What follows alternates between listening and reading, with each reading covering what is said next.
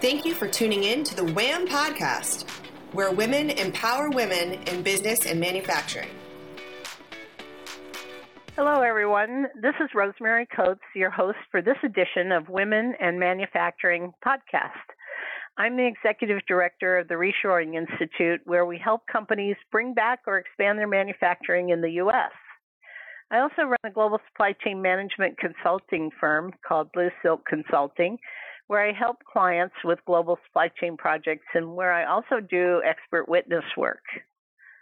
On these podcasts, we interview accomplished women in manufacturing and ask them to share their experiences.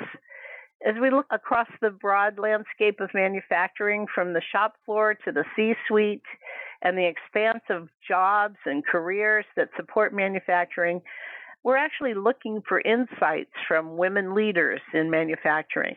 Today, we're going to focus on contract manufacturing with my guest, Noreen King, the founder and CEO of Evolve Manufacturing Technologies in Silicon Valley. She's my guest today. I met Noreen a few years ago after I read an article she wrote about manufacturing in the U.S. and competing in a global environment. In this very scary time, Noreen is an important guest as she runs an FDA-approved manufacturing company that produces medical devices. But I'm going to let her tell you a little bit more about Evolve. Welcome, Noreen. Oh, thank you. Thanks, Rosemary. Can you please tell us about Evolve Technologies and your focus on medical devices? Yes, we started 21 years ago now, this week. It's been 21 years. When we first started, we were doing automation for semiconductor wafer handling. After a few years, that's a very chaotic market, so we decided to get into medical devices because it also has a very precise foundation, and it was a good learning for us in the semiconductor that we were able to translate into medical. And we applied at that point for our FDA device approval. And so we started building ultrasound equipment in 2004. And so ever since, we've been about 80 or 90% medical devices. It has a very special quality system. We only hire people who've come from that industry. And we have about 50 employees engaged in this, but we're hiring a lot of at least temporary people for sure to build some stuff for the COVID crisis. Oh, that's fantastic. Before we get into all that, though, can you tell us some more about your background in education and how you ended up in contract manufacturing? Yes, I'm from Ireland originally, and my dad was a production supervisor at an American company in Ireland, and I always admired the people in management at his company, and I guess that's vision. That's the only thing I saw that was interesting to me. So I'm one of the few people who knew when she was 15 years old that she wanted to do industrial engineering, and which is extreme, I found very rare, and I wanted to be an operations manager, and so I went to college and I studied industrial. There was only one college in Ireland that taught that, so it was in this very relatively remote place, which was a 6-hour bus ride where people used to be smoking on the bus in those days. Like, it was not a comfortable path. And also engineering was a very big disappointment to me because it was all math. It was just like 9 hours of math a day or something like that. Anyway, but I struggled through it and it was fine. And I got out and I started to work in manufacturing in Silicon Valley. I moved here and I started working in a semiconductor wafer processing company as the manufacturing engineer. And the first job they gave me was, we have a new lab. You're going to have to plumb all the places where they test the machines. And I was like, I didn't know anything about anything like that. So I had to learn very quickly. And I was lucky. I had really great people that I worked with that taught me a lot of stuff. So anyway, that's really interesting because I think in the U.S. the engineering courses are more focused on practical design and that sort of thing, at least some of the various segments within engineering. But you didn't get that in Ireland, huh? It was more math. No, yeah, it was mechanical engineering, and so we had some labs and stuff. So at that time, it was so early days, really, that they didn't have proper just industrial engineering courses. So the first 3 years was really just being a mechanical or electrical engineer, and so I discovered I was really bad at electrical engineering, so I did mechanical. And so then the last year was devoted to stuff like operations research and these things, but it wasn't. It was more of a mechanical, really, degree, to be honest, but not practical at all. Like, I didn't know what a 1032 screw was. I had no idea what that was. Or an M3, which is the metric version, which is very impractical. It was very academic. So you learned on the job, on the floor, on the production floor. And I recommend that to everybody. My niece just graduated from Purdue with a mechanical engineering degree. She asked me, should I take a job at one of these consulting firms or should I go work on the floor at GM? And I'm like, of course you have to work on the floor. You don't know anything. How could you consult? Like, it's astounding to me that people would go straight out of school and consult. Anyway, so when I was working, I was finding that in manufacturing, the most difficult part is not building it. It's the materials to supply it in the correct fashion so that you don't run out of parts. And that was always a struggle in any company I worked. So I became very focused on the materials management, buying the materials and designing the MRP system so that it allowed you to have the right materials at the right time and not too much of the wrong thing.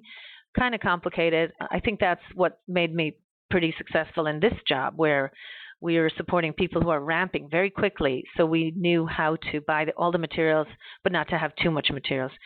Because in manufacturing, you're missing one little thing, the whole game is off until you get that thing. Yeah, with the COVID virus shutting down most of China for several weeks for the Chinese New Year, and then thereafter they shut down most of the factories.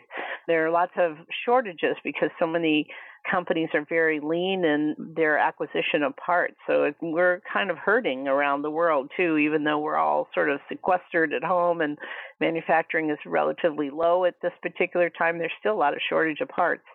In fact, I saw a headline the other day that said you can't build a car with 99% of the parts. Correct. So you got one wheel missing or something, you can't build a car. So, yeah. Exactly. Big problem. And that's what lean is. Yeah, that's lean is simplifying your supply chain, right?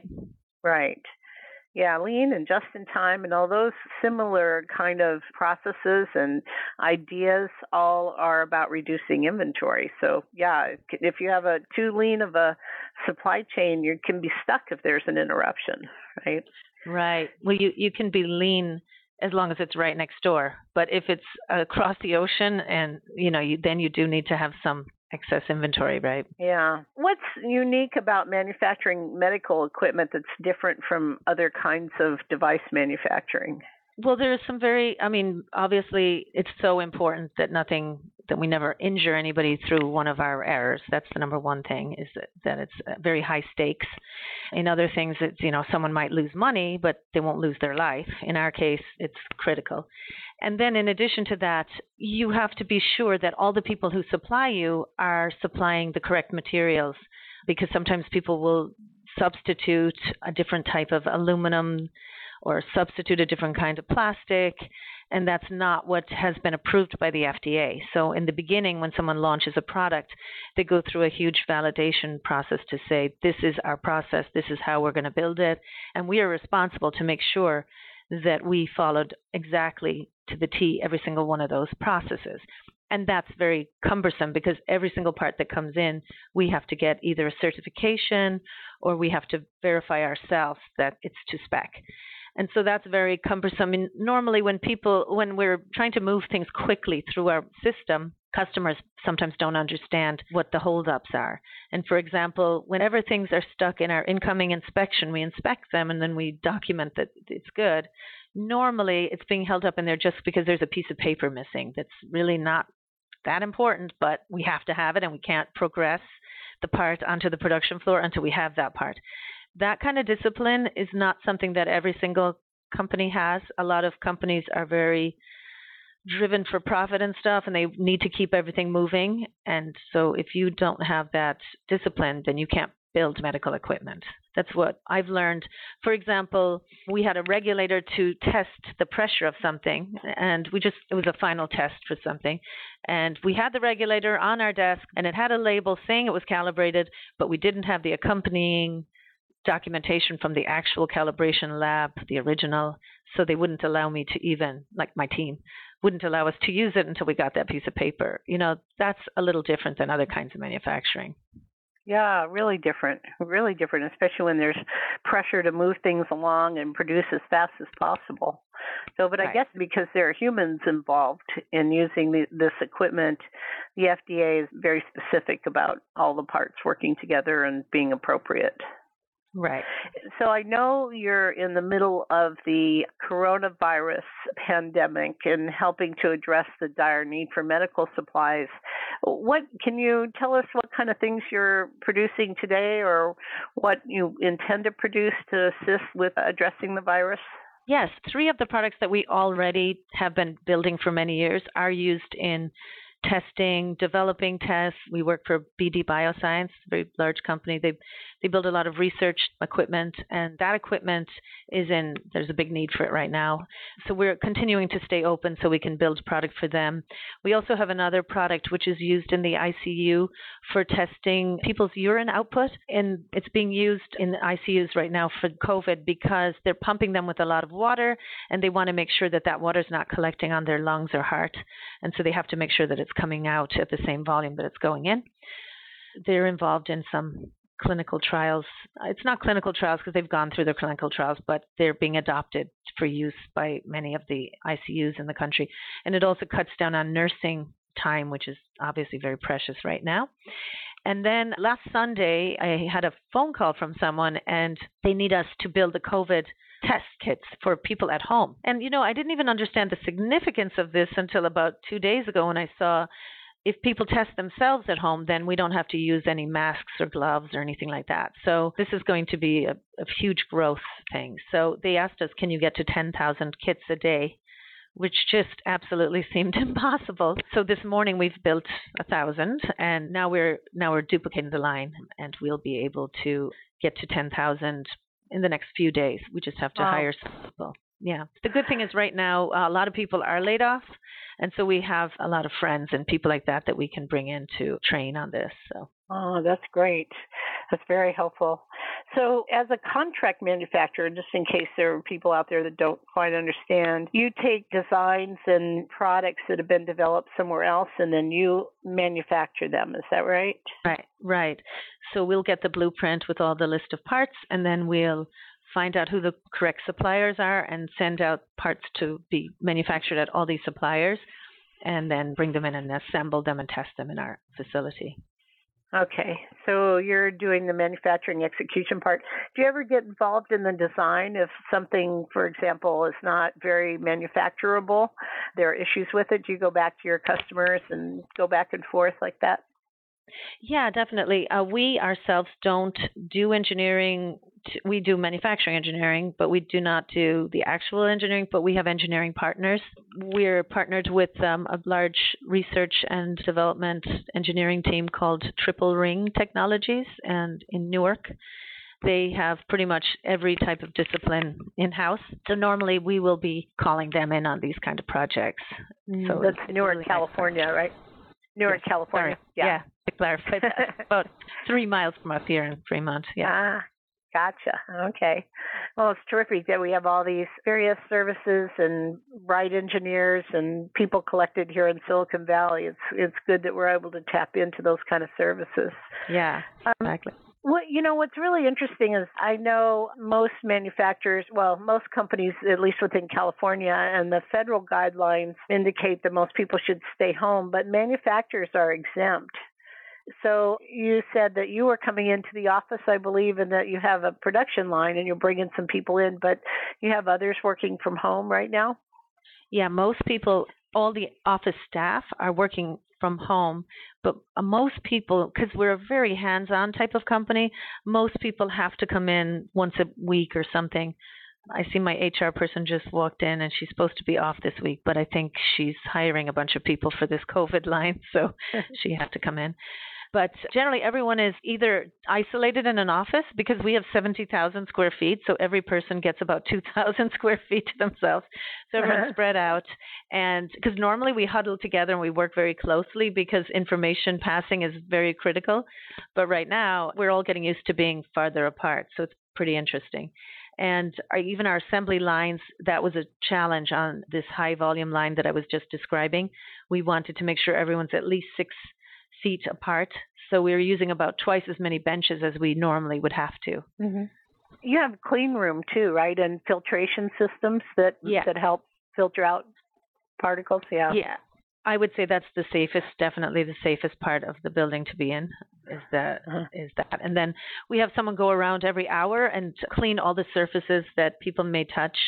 And we've also left all our doors open. Normally all our doors are closed for all kinds of reasons, but right now we just have them open so people aren't touching them. Yeah. That's good. And good that we live in California where we have a relatively mild climate too. Yeah, although it might rain today. Yeah.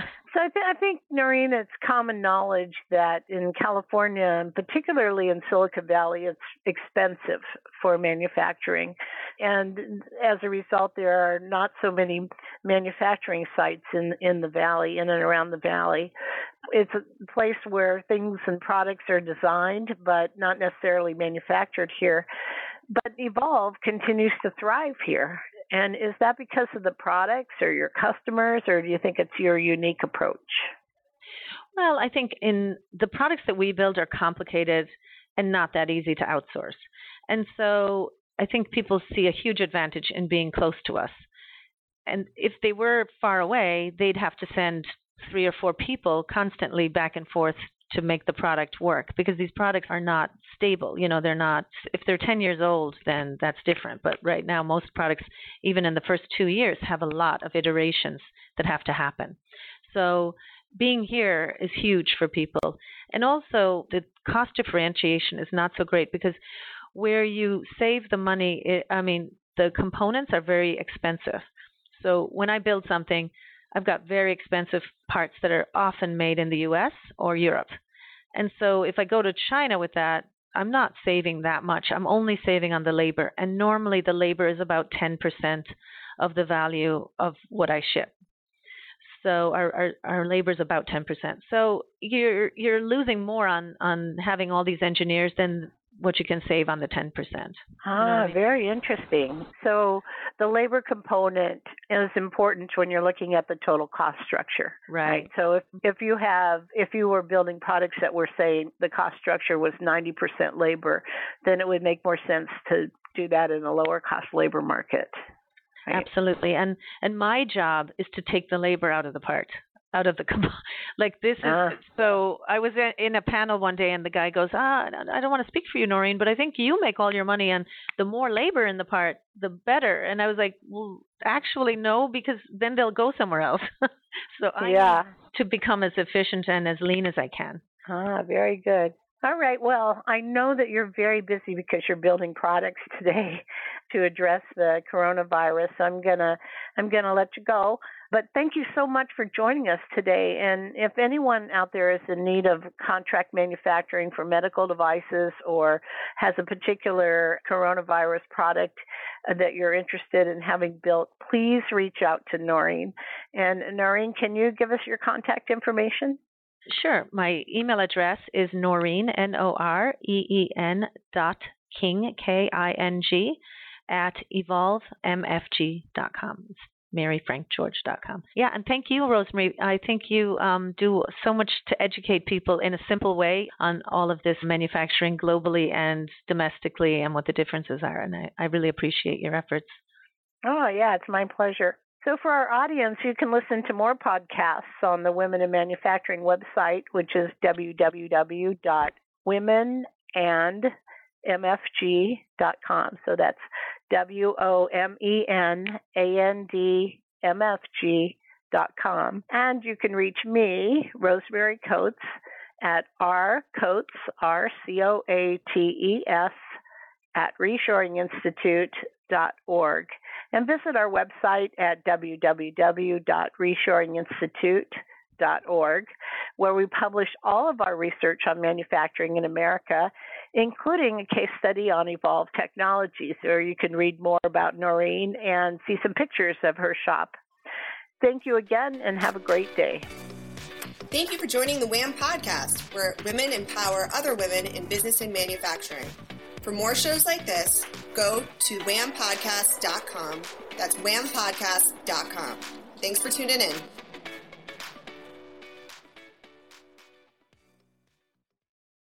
This podcast is a part of the C-Suite Radio Network. For more top business podcasts, visit c-suiteradio.com.